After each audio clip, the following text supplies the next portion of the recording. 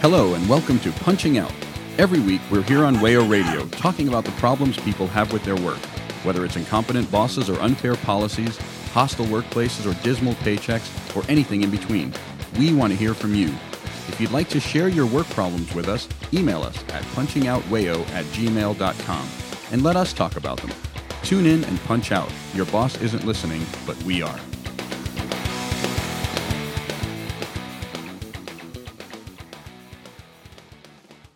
The Supreme Court announced that it would hear 3 cases that seek to determine whether existing federal law bans workplace discrimination on the basis of sexual orientation and gender identity. Among LGBT activists and advocates, one could sense something like a deep intake of breath, of the sort one makes when a fragile object is starting to tumble off a shelf across the room.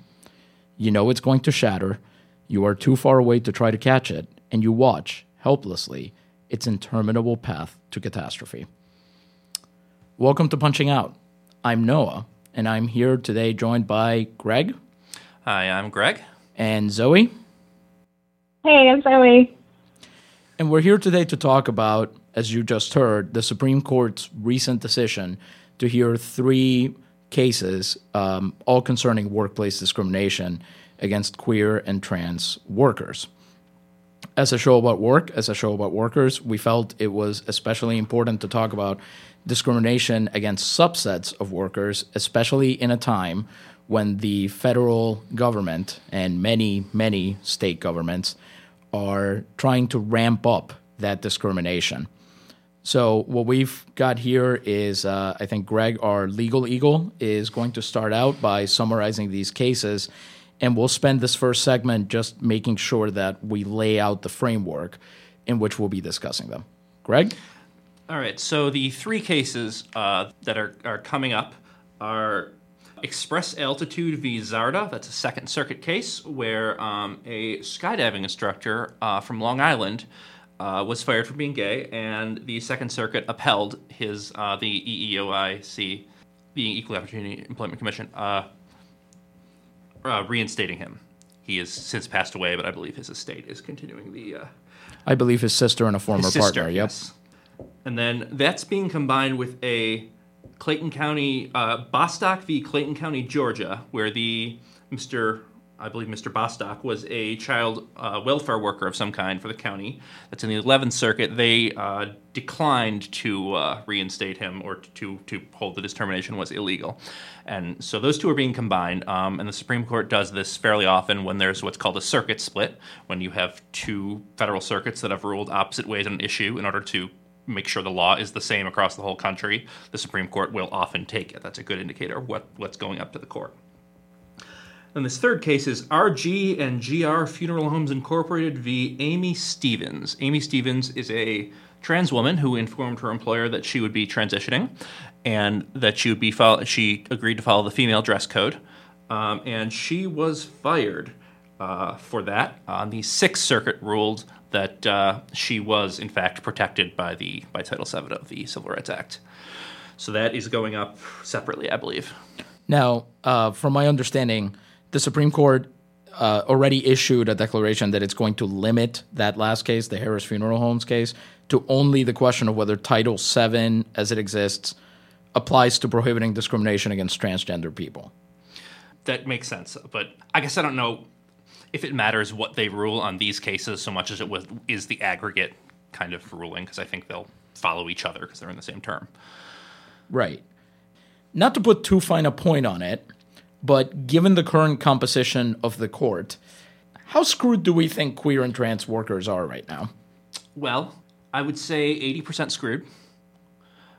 And I would say probably my guess would be that gays and lesbians have a better chance than trans individuals, but that is often kind of tended to be the pattern in civil rights law. I think the law is fairly clear because Title VII does protect not only specifically sex, but also sexual identity and expression. You can't fire someone for being a woman. You can't fire someone for acting too manly or not manly enough. That's a very clear precedent. So to say that To say that you can then fire someone for having, the pronouns or sexual relationships or other accoutrement of the opposite sex seems like there's no line there. But on the other hand, the Supreme Court is chock full of originalists, and as we all know, the Civil Rights Act was written in 1964. As we all know, gay people were not invented until 1971, and trans people not until 2002 or 3. He's being sarcastic. I'm sorry, yes. That is 100% not true. Both gay and trans people have been around for a very long time. They will say that in 1964, the drafters of this act did not intend to cover these categories of people, and so they are not protected. That is the originalist argument, and that is, I think, what will be carry the day. Zoe, do you want to sum up this originalist argument and our opinions on it in some pretty quick terminology? Basically, it's saying that trans and queer people don't necessarily exist, that their existence is completely determined by this court. So it's basically codifying into historical jurisprudence the idea that someone who is a trans woman is actually a man, and someone who is a trans man is actually a woman, and that trans non-binary people don't get to be that way. It's basically saying not only do you not exist, but if you decide that you want to pretend that you exist, then your employer can basically tell you to take a hike. And there's absolutely no protection for you. You're not entitled to work anymore. You're not entitled to support yourself, which seems awfully arbitrary to me. But put that aside for now. But I've been told that the Supreme Court is full of our nation's finest legal minds. I mean, men like Neil Gorsuch and Brett Kavanaugh, just products of amazing schools. It's almost like it's, entirely based on who you know and who decided to get into power based on how much money they have over the several hundred-year course of this, entirely classist and genocidal and bloodthirsty country. But who am I to say? I haven't necessarily lived all of that, but that's just what I can ascertain in hindsight. I think in broad strokes, you're probably right. So I do have one interesting note here that I didn't learn until about 2 hours ago when I was doing research for this episode. But in the case with Amy Stevens, the Harris Funeral Homes case, so I didn't know this, but apparently the EEOC sued the funeral home back in 2014 or what have you. Now, that case has continued. What has not continued is more or less the existence of the EEOC. I went to their page. Right now, they've got an acting chair. They have one commissioner, and they have no one else. There is no general counsel. There are no commissioners, and we've talked before on this show about how one of the sort of underrated parts of the Trump administration is that they've basically just been refusing to appoint anybody to things like OSHA or maritime safety, or now we know equal employment opportunity. They're basically just letting all these things go fallow because they're some of the few agencies left that could actually throw a wrench in any horrendous thing that the Trump administration tries to do. It's frankly a bit hard to see how we can continue to have a country at some point when you have 4 to 8 years of one side, writing regulations and staffing positions and so forth, and then the other side, 4 to 8 years of just not even turning them in a different direction, but just completely denying these agencies, exist. Mm-hmm. But it's like fascism by abstinence. It's an interesting strategy, but pretty on brand. Yeah, no, that's absolutely right. Considering the composition of the court and their general sort of beliefs on things, yeah, absolutely. I was making this point to Noah before, but Neil Gorsuch, this case is perfect for Neil Gorsuch. There's in the same way perfect for Neil Gorsuch is a cursed phrase. In the same way that Justice Roberts was born to destroy the Voting Rights Act, Neil Gorsuch was born to destroy administrative law, and specifically, this is going to two birds with one stone here. There's a law called Chevron, which is the Chevron v. Natural Resources Defense Council, which is the central case of administrative law, and it basically says that when an administrative agency, like the Equal Employment Opportunity Commission, makes a ruling on regulations, as long as their ruling is, it doesn't matter if the judge thinks they're right. It's as long as their ruling is permissible and is not arbitrary and capricious, they win. It's only if the judge determines that there was no possible way they could have gotten to that by following the law that the judge then applies his or her own judgment. Neil Gorsuch hates this because it gives power to administrative agencies. Neil Gorsuch's mother was dismissed as the EPA chair by Reagan after public outcry forced him to dismiss her when she basically gutted the agency in the way we were talking about before. Which is exactly what he told her to do. But apparently she was too public about it. Yes. But, yes. So literally from, well, probably not from birth. He's probably older than that. But from a very young age, it runs in the family, destroying administrative agencies. So if he can destroy Chevron and restore power to employers and stick it to queer and trans Americans, then I think he's going to do it, folks. Yeah, that's very interesting that the EEOC is actually, involved in this case, because then basically Neil Gorsuch gets to tell them that they're wrong. That's absolutely true. That's so interesting. My God, we're completely screwed. There have been a number. I think the 80% was a bit generous. Yeah, there have been a number of cases like this lately where the Justice Department, which is the president is pretty hands-on about controlling, has been weighing in on one side, and some agency or other has been weighing in on the other side.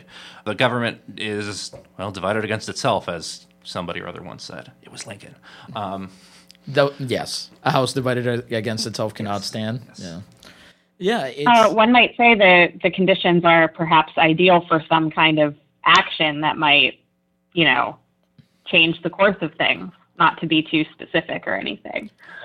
I said 80% because I think not that there is a 20% chance of the conservative majority on the court discovering human decency, but because there are some Republicans who will get nervous and a little touchy about the party if it is perceived as the super anti-gay party as opposed to the quietly anti-gay party. And also, Chief Justice Roberts has a thing about not wanting to go down in history as a very, as a Chief Justice who made a ruling that is going to be, that is going to be later taught in law school as one of the canon of terrible cases. And this might be one. Right up there with Plessy and Dred Scott and so on and so forth. And like 3 other ones he's done. So it's possible he'll balk or they'll limit it to an extremely narrow holding. So that's where that 20% comes in. But no, I don't think there'll be a beautiful change of heart in anytime soon. Folks, we consider ourselves on the left on Punching Out, but we do love to take aim at the Democrats now and again. And Greg was talking about how you can't really have this thing where there's a slight leftward nudge towards, good governance, let's call it, and regulation. And then every time our right-wing party, to put it lightly, gets in power, they just basically slash and burn the entire place down. Because that rightward lurch has already been in place when it comes to queer and trans Americans. The Trump administration already famously banned transgender troops serving in the military. And apparently, and I probably should have known this given I work in education, but reversed guidance that the Obama administration had issued to schools saying that they had to honor students' preferences as to which bathrooms they preferred to use. And I think what we're seeing is that things are coming to a head, and I think even some Democrats are beginning to realize that you can't do this. You can't do government by executive order and agency regulation anymore because people like Neil Gorsuch are quite willing to just completely erase the impact of any of those things. I guess right now there is a House law, or a House bill, I should say, that would explicitly prohibit workplace discrimination on the basis of sexual orientation, gender identity, and I think possibly it includes rights for people with disabilities as well. But I think that's already supposed to be covered under some other acts. I think this just makes it more explicit. But I think where I'm trying to get to this is that we are always in the sort of on the side of the angels. We're always playing catch up with this stuff. Yeah, it's because of incrementalism. It's because of the fact that people who are on the left who fancy themselves to be accepting and open-minded are, often willing to have empathy for the other side to a degree. And I think that has become like this almost brain diseased like centrism, basically, where it's like, but how can we tell them that they're wrong? Or how can we like upheave the system? How can we upheave the status quo? And it's just fear. It's fear of being perceived as wrong somehow. It's like, it's not born of like true, conviction almost. It's become something completely different. And you can't have that lack of conviction against people who are so utterly and completely hateful and bigoted. Like you can't fight bigotry with a lack of conviction. And that's really what the Democrats do in these situations. I agree with your point about empathy, though. Have either of you heard of the Mrs. Murphy rule, to draw a parallel? The Mrs. Murphy rule is a housing, part of the federal housing law, that if the landlord owns a 4 or less unit home or unit building and lives in that building, they don't have to follow the racial equality in the Fair Housing Standards Act. What? Yeah, this is. Oh my gosh, that makes so much sense though. Like that's basically like the housing version of all of these like bigoted things about small businesses. Like, oh, if you have a small enough business, you don't have to respect people's religion or race or anything else. Yeah, you shouldn't have to work with the gay people. This old Irish lady, Mrs. Murphy, who was the example that they gave in Congress during the debates, she shouldn't have to live with a black guy. That's the theory, is that somehow I'm using quotation marks here, decent people should not have to associate with quote unquote deviant people. And I saw the air quotes. I can confirm they are 72 points. Thank you. But yeah, no, it's that kind of empathy. The same way, why should Hobby Lobby have to pay? Why should Mr. and Mrs. Hobby have to pay for birth control? They're just a little old religious couple trying to do things the best way they can. It's a very good thing to feel compassion for others, but only when those others are acting in good faith and in human kindness and charity. And if they're not, then we can't extend that to them. That's just a wedge. That's the problem, I think. You guys are exactly right. This ethos of radical empathy that even some people that I think are generally guilty of having good politics and maybe even the right idea about how to go about enacting those politics, I think sometimes we kind of miss the forest for the trees and we think, that all of this works on the same level as me trying to convince somebody else that maybe it's actually okay to raise the minimum wage or to pay NCAA athletes or any of the other multitudinous points we've made on this show. But on a macro level, it just doesn't work that way. It's purely about power. And if nothing else, the Trump administration is very clearly sending a message to queer and trans Americans that that's what they have right now. They have the power to do whatever the hell they want. And people like Neil Gorsuch and Brett Kavanaugh and Clarence Thomas and Sam Alito and very possibly John Roberts stand ready to exercise that power. I feel a bit like Francis Fukuyama here. In 2014, I was like, oh, well, the courts ruled on it. This is the end of history, and now things are gonna, gradually start moving downhill, and all the rest of the barriers are gonna break for queer and trans people. And it didn't. It doesn't. The clock can be rolled back. We have to deal with that reality now. Zoe, I think you had a thought. Oh, I was just going to say we should be clear that the precedent that, in theory, the court should be ruling on is not only the Civil Rights Act itself, but also we were going to bring up Pricewaterhouse v. Hopkins, which was very clear that on sex stereotyping, which Greg mentioned earlier, which sets a lot of precedent that, this should be, the ruling should be very clear that this isn't okay, but they're going to figure out a way to turn that around. Absolutely true. I think we've raised a number of issues in this segment. What we'll do now is we're going to take a break, and when we come back, we're going to try to get at the deeper currents that these three cases reveal in Supreme Court jurisprudence in American society, and hopefully try to give you a full view of the action.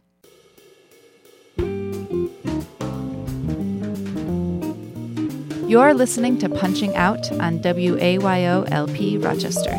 If you'd like to continue slacking off, you can find all of our past episodes on iTunes and SoundCloud. Remember, your boss isn't listening, but we are.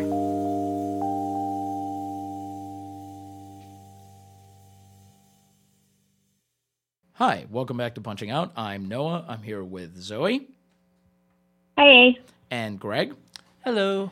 And for the past segment, we've been talking about 3 cases that the Supreme Court recently accepted to hear in their infinite mercy and wisdom about whether workplaces are allowed to discriminate against people on the basis of their sexual orientation or their or their gender identity. And we ended with Zoe bringing up this case, which is from, I believe, 1989, the year I was born, Price Waterhouse v. Hopkins, which I think we can actually use as a sort of microcosm, or that's not the correct term, a focus from which we can spread out and talk about a number of deeper issues that these 3 cases that are coming before the court now actually kind of reveal. Are either of you especially familiar with this case? I did study it in law school, but it has not been my my particular specialty. Zoe? I mean, I know what I've read about it on the internet the last week or so. I've got the internet essentially, for the past 2 hours, so. Essentially, it's a case that established a precedent for sex stereotyping being unfair gender discrimination. And it's, I believe, where we get the argument that sex stereotyping is connected to sexual preference. For example, the idea that, you know, if a woman is dating a woman and that's not okay with you, you wouldn't discriminate against a man for dating a woman. I believe that's where we get that rationalization or that argument that it's not okay to discriminate against somebody because of their chosen partner. And I think that with the case regarding the trans woman who was dismissed from the funeral home, I think that the extrapolation would be like that you wouldn't, you know, stereotype and say that, oh, because she was born with this assigned gender that she must behave and express herself in that way. That would be, I think, the natural extension of that argument is that discriminating against someone for being trans is a form of sex stereotyping. And I think it is interesting in that case that she said to the employer specifically that she would follow the female dress code, because there have been rulings that it's okay to have a different female and male dress code, which I think is a little, well, whatever. I disapprove. But and I do think that's an area that the courts, so far as I know, have not explored particularly, is if somebody is non-gender presenting or is non-binary, how that ties in with all of this. But frankly, I think we can leave that decision lie a few more years and hope that the courts are more friendly when it does come up. But I think it will. I know some non-binary people who have had a relatively easy time, like kind of customizing the dress code to go with what they feel is most comfortable for them. It's only because the dress codes for men are often very like kind of non-specific. So if they can kind of like get just close enough so that like it doesn't draw too much attention, they usually get away with it. But obviously when you're working in like a small traditional business, you are probably more visible. Right. In which case you're kind of screwed. I would like to emphasize that under all precedents whatsoever in this area of law, race and gender, it is not acceptable for a business owner to say, oh, I can't put a person like that at the cashier, at the register, because they will scare my customers. That's not an acceptable, that's not an acceptable rationale. And well, and the thing is, like, taking this ruling, Price Waterhouse v. Hopkins, which I promise we'll stop talking to you about literally 30-year-old cases in a second here, but taken in a certain light, this ruling becomes very liberatory because my understanding is that the plaintiff was a woman who was up for partnership and was denied 2 years in a row and was explicitly told that it was because she wasn't acting enough like a woman. And when the Supreme Court establishes that it's not only on the basis of sex that you can't discriminate against somebody, but on the basis of stereotyping, on the basis of their conduct, on the basis of their performance of their gender. If we were an actual functioning country with real values, that would have been it. That should have been it, because that's the whole game. Once you admit that somebody's how somebody acts is no longer a reason to discriminate against them, the line of precedent should have been clear. But unfortunately, we're a garbage country with garbage values and garbage jurisprudence in a lot of ways. So here we are. Yeah, the argument was basically that this woman could not behave in whatever way felt best and natural to her because they didn't like it, regardless of whether she was like being professional or being a good worker or anything like that, which is very silly when you think of it. It's basically attempting to rule on whether or not, like I said in the first segment, whether you're allowed to be yourself, which when you get down to the bones of it is a very dehumanizing thing. That's why it's been so significantly anxiety-inducing for the queer community and trans communities in this country, because it's basically saying you're not allowed to be yourself in public. You're not allowed to be yourself at work. Well, and I like how Greg, how you put it, Greg, that this ruling is ultimately not about workplaces that are chill and friendly to queer people, but it's about making sure that people who aren't chill and aren't friendly to queer and trans people have the power to enforce those views on people who work for them and take punitive action against them for the quote unquote crime of being themselves. And I work for a place that you wouldn't expect to be even as minimally chill as it is with queer people. I know people who work with me who are out to colleagues and to the organization, and it's mostly been fine. I mean, there's always the kind of like, there's the social level of awkwardness and there's that kind of thing. But officially, at least, the organization says, the workplace says, we're not going to discriminate against you. We are absolutely not about that. But you definitely get the feeling that it's entirely because of public relations concerns, and that if tomorrow, if this ruling came down and it said, no, you can now discriminate against people for their sexual orientation, for their gender identity, for whatever, any of those things that you want, I think my workplace would probably start figuring out ways to, if they couldn't do it outright, start manufacturing reasons why they could. Because that's a thing we haven't mentioned. In two of these cases, part of the suit is that there were apparently what are almost certainly false accusations against these employees in order to be able to fire them without the public authority, which is Clayton County, or Altitude Express, which was the business, seeming to have fired somebody on the basis of their sexual orientation. And I think a lot of businesses will still want to do that because it in many places it's still not a good look, capital G, capital L. But I think that would come back in a real hurry. I'm going to say I have not read these three. I have not read the briefs. But from the coverage I've heard, and I don't know if you two have heard differently, this is not a First Amendment case. This is only a civil rights case. So New York state laws will still apply to your workplace, Noah, and same with a lot of other states.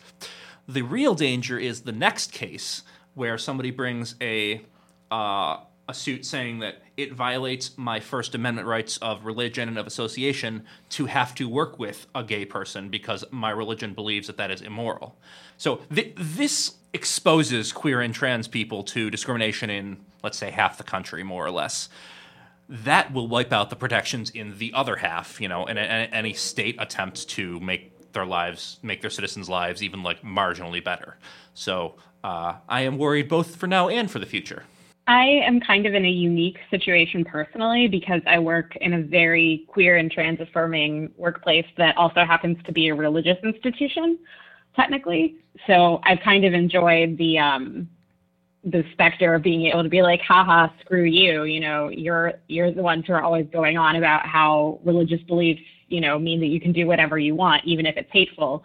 And I think that we do a pretty good job of expressing that in a positive way and saying, like, it's part of our, faith practice as an organization or whatever to be affirming to queer and trans people. But I worry, obviously, about the viability of my organization in the future, and whether, what if I ever have to look for another job? I'm never going to be this safe again, being that I am in a queer relationship and I'm openly queer at work. So, and that feels amazing, but it's going to feel rather bittersweet in hindsight if I ever have to hide that from somebody. Yeah. That's a real concern, and I empathize with that. We probably should have told you up front, to all of you listening, that this was going to be a bleak episode in many ways, because unfortunately we have the court that we have with the justices that we have.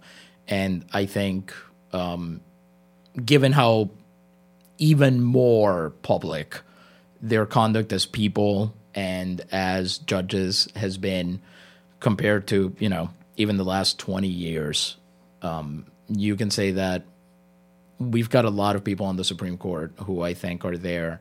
I won't go so far as to say that their main concern is finding ways to hurt the grand majority of Americans, but I think they couldn't give less of a rat's butt whether they do or not. I think looking back, this will be seen as kind of a black period in the history of the court where the precedents are they're not there, and they're almost all over, like it was from 1900 to 1930 or so, when the court's main hobbies were racism and striking down child labor laws. If you want a little optimism, and why do I never get to be in the optimistic episodes? My two would say that I think public opinion is shifting such that in a lot of places, not in all the places, but in a lot of places, it will be bad business to refuse to hire queer people. And yeah, it's almost like it's not going to be worth the tweets, Yeah, that's a good phrase. I like controlled that. By posting. I think we're mostly worried about local and small companies. Large companies have many, many problems, some of which we've detailed before here. Right. But I think, for example, a national company like Target, either because their national executives are, personally in favor of queer rights, or because they don't want to deal with the publicity. Again, they're not going to let their stores in Alabama fire gay people, no matter how much the Alabama store manager might want to. So that's not a perfect safeguard by any means. There will be excuses, there will be pretexts, there will be, you don't have to give a reason. But I think it is something, and it is something that we can take and mobilize and build on to eventually, if the court goes the wrong way, to eventually get something like the Equality Act or something else like that passed, which is hopefully... Yeah, we generally need to get rid of at-will employment in general, so that people can't be dismissed without a reason given. You mean all of these things are kind of like interconnected? Or they intersect, as it were? The problem with if there were only a noun for that. The problem is at-will employment is not a law. It's a baseline assumption. So if the baseline assumption became different, every company in America would just write into a contract that you can be dismissed at will. We would have to completely ban that, and that's a huge step. It's a good step, but I think it's much further out than some of the other things we're talking about here. I was just going to say, to go back to what Greg was saying about how national companies aren't going to want to discriminate openly, which is fair. There is an interesting angle of capitalism where finally billionaires who run these big companies are starting to realize that queer and trans people have money sometimes that they might spend, in the economy. So there is there's a capitalist benefit that some companies are really starting to see about including queer people and including trans people. And that's certainly not liberation. It's just, it's a different form of subjugation under capitalism. But it does give us some slim short-term benefit while I think we try to figure out what we're actually going to do next. And there have been a few cases in which either states or large non-state actors have acted in a beneficial way. It's not something we can count on, but when Andrew Cuomo said they won't do business with companies in, was it South Carolina over the bathroom bill? Or I think so. Yeah. Or God, 20, 30 years ago when the NFL said they wouldn't have the Super Bowl in Arizona until Arizona agreed to make Martin Luther King Day a national holiday. These are, purely symbolic. We can't rely on them for the nitty-gritty of everyday acts, but it's something, and it's also a sign that if these companies are afraid to do these things, then it's a sign that that queer people and their allies have power and that they can take other steps, which is encouraging to me. And that's a great point, because one theme that always runs through this show, whether it's an optimistic or a pessimistic episode, is that ultimately one of the reasons we've gotten to where we are is that for decades, literal decades, we were told, put your trust in the small core of basically professional activists and this set of NGOs and kind of political pressure groups and so on, and they'll figure it out. We had a sort of representative democracy within the representative democracy, that if you just put these groups and you give them your money, they'll come out, they'll get whatever it is done. And I think what we're all now beginning to realize is that you really cannot rely on that we actually do have to mobilize everyone to the capacity that they can be mobilized and get out there to fight for their own rights. It's really corny and trite, but I think one of the reasons that we think it's corny and trite is because we've been told that it doesn't work. And we're seeing now, whether through small signs like what you folks are describing, and through bigger signs like, the big victories, because we shouldn't discount victories like, Obergefell v. Hodges. That was an example of these organizations getting people and mobilizing them in a very specific way for a very specific goal. And it worked. And we should be very proud that it worked. But I think we are beginning to realize that every citizen, if this is something that concerns you, you need to get out there in the streets and you need to be there for that. Otherwise, the official arm of these campaigns is not going to be able to do it on their own, no matter how much they want to. I am more skeptical, just because I think you can. There is certainly power in a mass movement. There are a few things that will get large numbers of people out in the streets and screaming and throwing things, or calling their representatives and screaming at them, or some sort of. But I think to make a full-scale change, we'd have to have some kind of permanent mass movement, which is very difficult because people are extremely busy and tired, and there just isn't the energy there all the time. There are times when people become intensely politicized, and then there are times when they kind of pull back from it because that's what's happening in society and culture. Right. There's sort of a dimension to that. You do have to ensure that your legislator is as not terrible as possible, but I think even then you have to make that same legislator's life hell to make sure that they continue to be not terrible. Because I think given a choice, they will mostly choose to be terrible. For the most part, yeah. We do have to make sure that we're electing the people who are most likely to be on the side of the workers, because, movement building is incredibly hard and incredibly hard to sustain. But I kind of err more on the optimistic side, like Noah, that we're at a moment in this country where I think it might actually be possible sometime in the near future to have a really positive, ongoing movement, different than what we've seen in at least my lifetime. I think a lot of that has been done. I don't think anybody in I don't think a single one of the Democratic presidential hopefuls would come out against gay rights. I don't think a single one of them will. And I think it's pretty much going to be a dead letter to run as a Democrat against gay rights in 90% of the country. So that's how do we then make that a priority for them? Assuming we get President whoever and a Democratic Congress, how do we ensure that that's a promise they follow up on, as opposed to, because they're going to make a lot of promises and some of them they'll keep, some they won't. What can queer activists and people concerned about these issues do? Make their life hell until they do it. That's basically it. That's the only thing that's ever worked. I suppose you're right. Yeah, don't shut up. Yeah. Keep talking about stuff. Post at them directly, constantly. Yeah.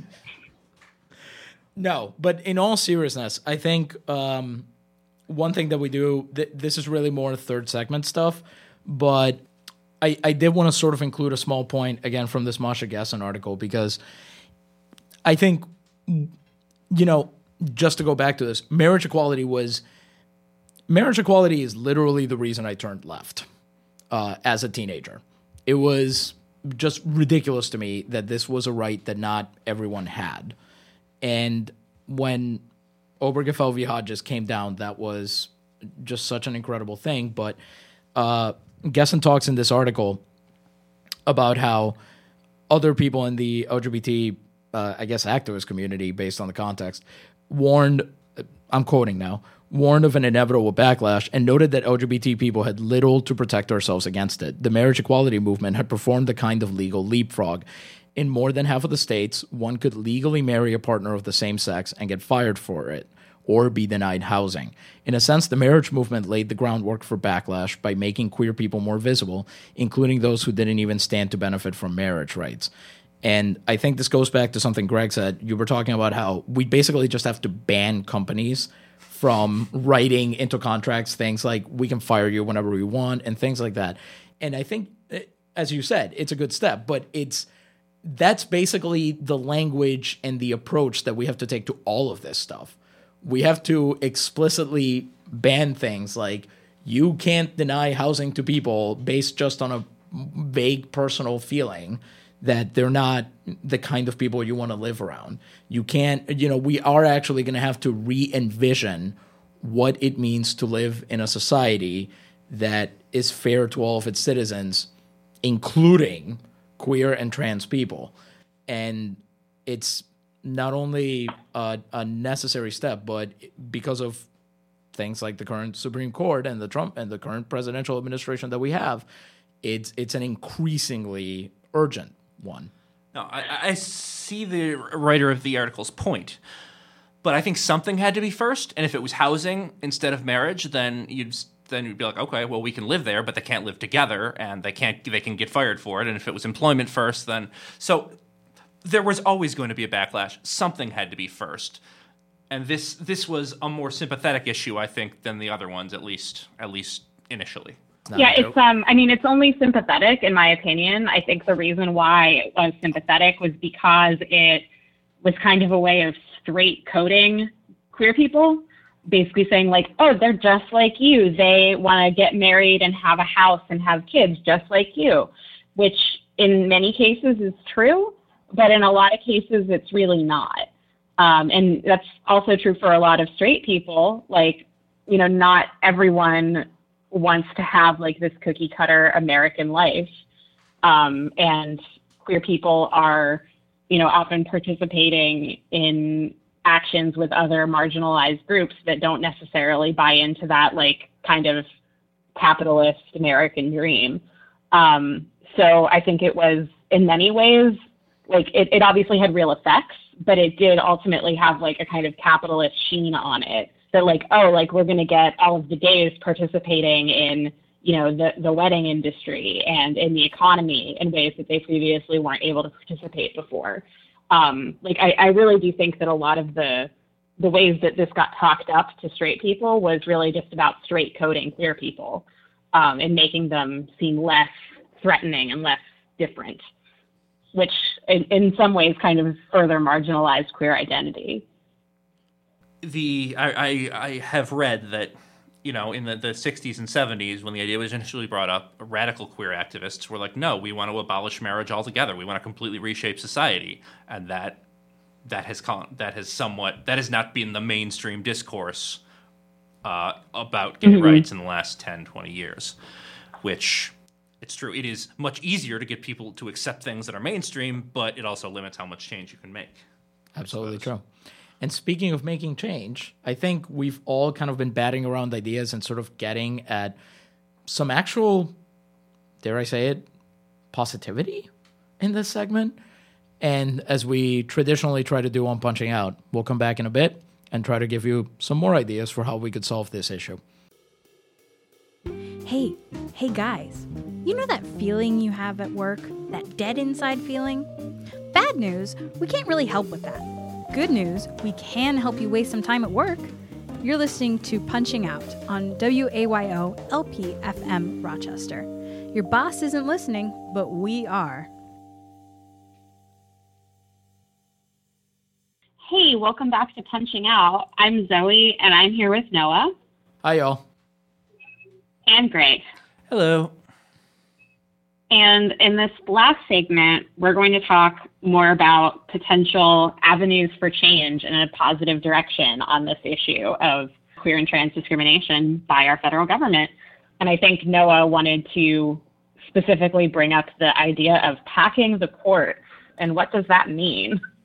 So if you've heard about court packing before, like the last year and a half or so, you probably heard about it in the historical context of FDR threatening to add more justices to the Supreme Court because they were about to render the New Deal unconstitutional. And at the last moment, the Supreme Court in, what was it called? The Switch in Time That Saved Nine or whatever. Yes. Dumb name. Anyway. Law professors love saying things like that. Yeah, because it's stupid. Anyway. But they, at the last minute, they pulled back, and that saved the number of 9 justices. But, of course, we always hear that as ultimately, the sanctity of the court's number was respected. But the court doesn't have to be 9 justices. And so we can't, unless there's a Democratic Congress, Democratic president, and everything, they probably wouldn't be able to solve this issue in time for what I'm sure will be a scintillating opinion by Justice Gorsuch. But they might be able to prevent these future cases. And basically, all it would take is adding justices onto the court, legislating that, I guess. But all they would have to do is say the Supreme Court is now 13, 17, 23. I'm just picking prime numbers out of my head at this point. I don't know that it needs to be an odd number. I don't think it needs to be a prime number. I know, but that would make it cooler. Okay.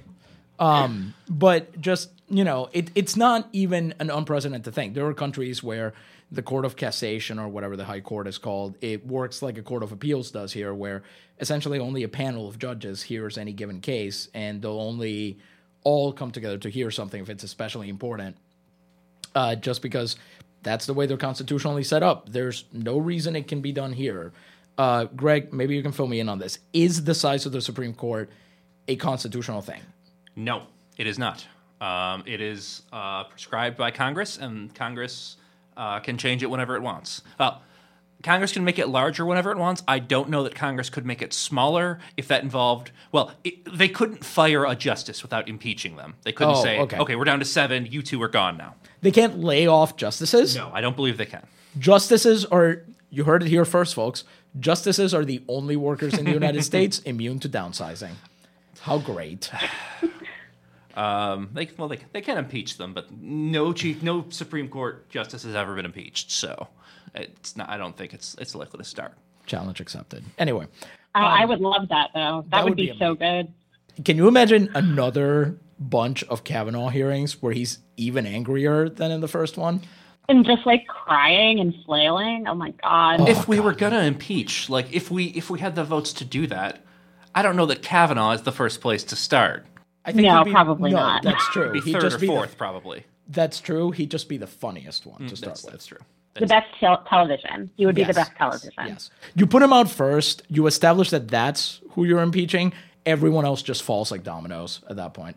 Anyway, I guess the reason I'm bringing it up is because it's an idea that for much of my life you really couldn't bring up without being accused of like, oh, you're in favor of some dictatorial overreach by the executive branch or the legislative branch or whatever. But very recently, Democratic presidential hopeful Pete Buttigieg, it was, as is his wont, vaguely in favor of packing the court. I think he said something about how we'll consider it, which is Buttigieg for... I don't even know. I haven't thought about it that much. Is probably what he's saying. Yeah. Well, at least he's not like falling, all over himself to praise the sanctity of the 9 judges or whatever. So that's a start. 9 judges, 9 ring wraiths. It makes perfect sense. But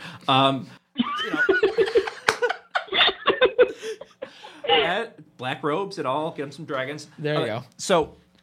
As an attorney, I probably have more respect for the Supreme Court than the average bear. But there are problems with this plan because the next time the Republicans have a unified control, thank you, they will do the same. They will do this, and so whoever the particular president is can get whatever he or she wants through.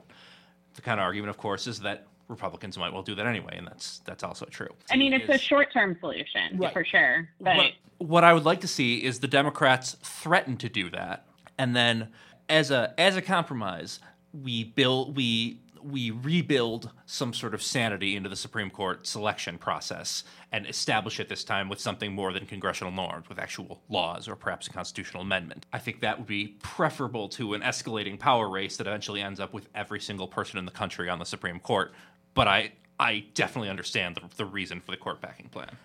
Well, right. No, it's absolutely a Band-Aid, but it's... we need Band-Aids right now, unfortunately. Band-Aids are better than because nothing, we're yes. just bleeding out. Yeah, that's one reason we need it. But also because I think it is important to establish the idea that none of this is sacred, right?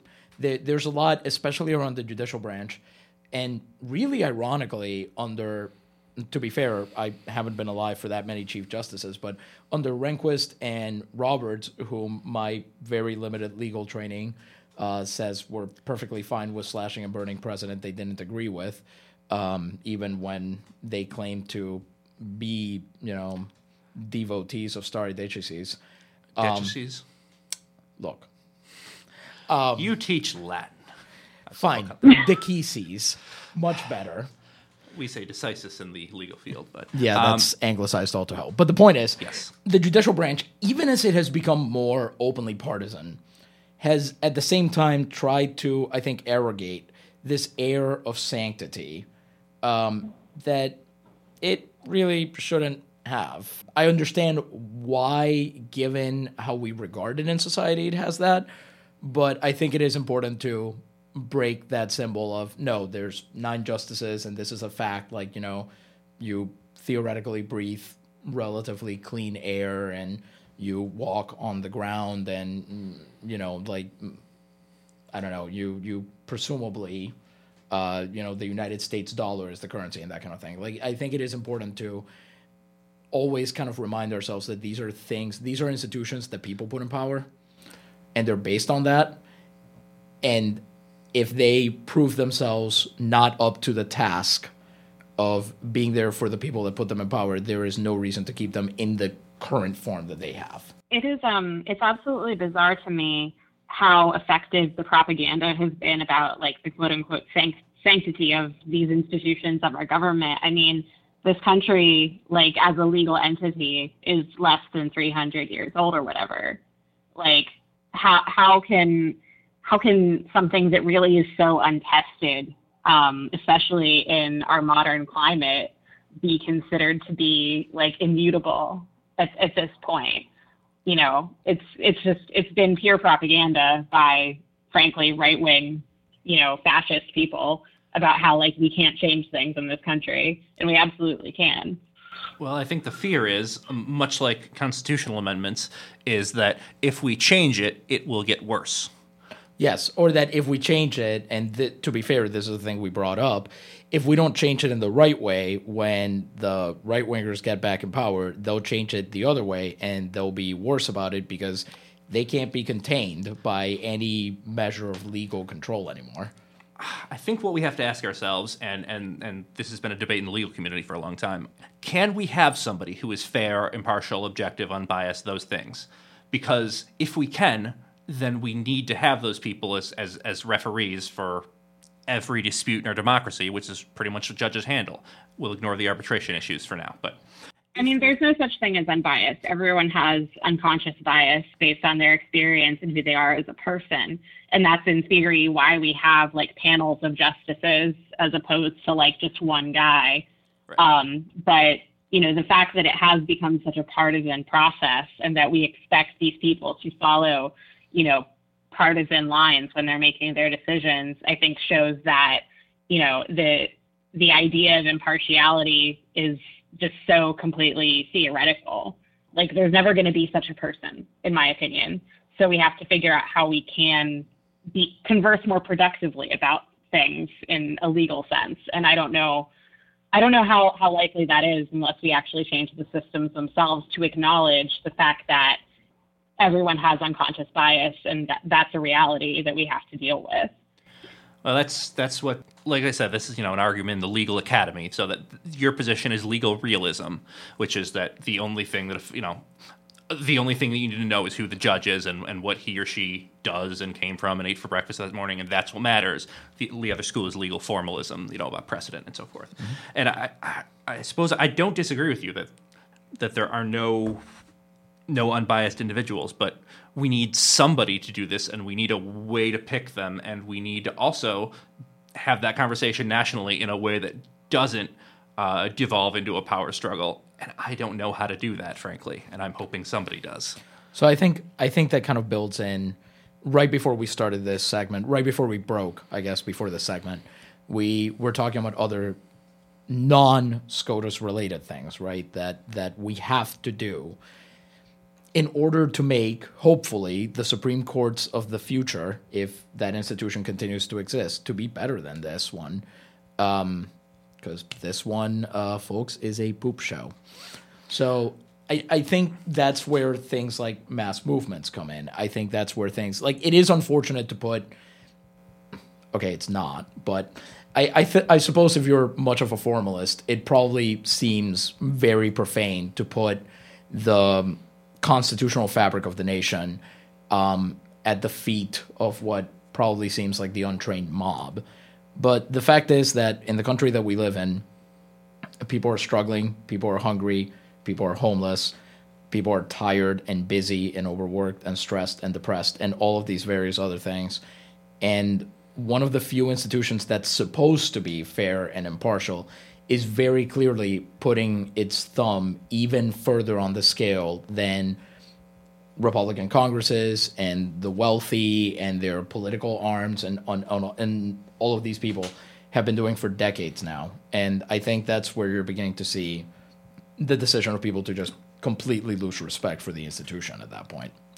The way, mass movements only somewhat affect the Supreme Court. I'm not going to say they don't at all, but their effectiveness is limited compared to the elected branches. But I think what a mass movement could do is return some function to Congress, hopefully, and then the courts wouldn't be adjudicating every dispute, because some of those would be adjudicated by a debate in Congress and then passing a law about whatever the issue is. But because Congress won't do that, the president and the courts have stepped in and revealed their various imperfections in doing so, or accentuated them, maybe. Mm-hmm. I came to this after what Greg said. I forget what I was going to say before. Have we talked on Punching Out before about abolishing the Senate? Because I think that's also a great idea. We have not talked about it, and it probably is a great idea. I don't understand why we have a chamber that is named after, Greg already outed me as a classics nerd, after literally the word just means bunch of old dudes. Like, we could, there is, come on, we're millennials. We're supposed to be ending these things. Well, I think on Punching Out, we support workers, and we would not support 100 old dudes or 90 old dudes and 10 old women being thrown out into the street without with only their portfolios and their pensions to comfort them. That would be wrong. Damn.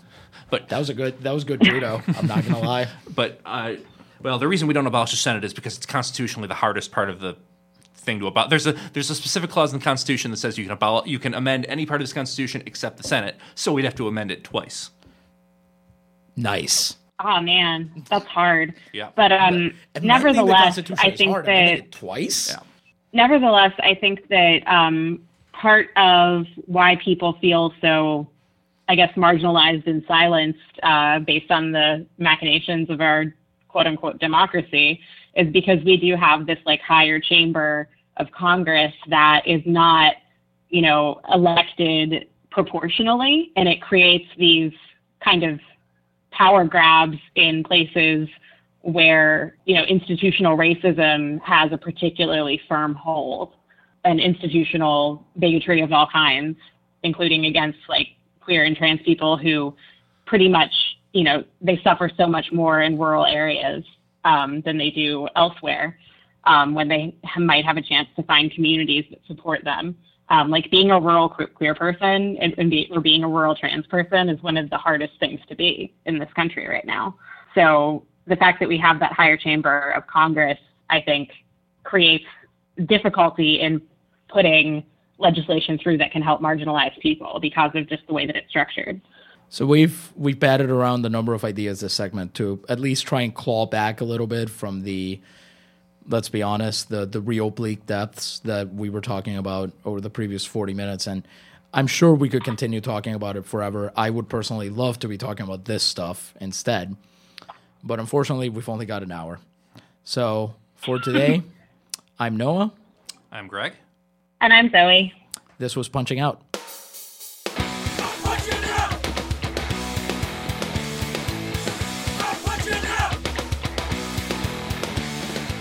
You've been listening to Punching Out. You can find us on Facebook and on Twitter at PunchingOutWayo. Email us your work stories, complaints, and struggles to punchingoutwayo@gmail.com. Punching Out is a project of the Punching Out Collective. Our producer is Ryan Brister. Music for Punching Out is provided by Ariel Cruz. Tune in next week for more Punching Out, and remember, your boss isn't listening, but we are.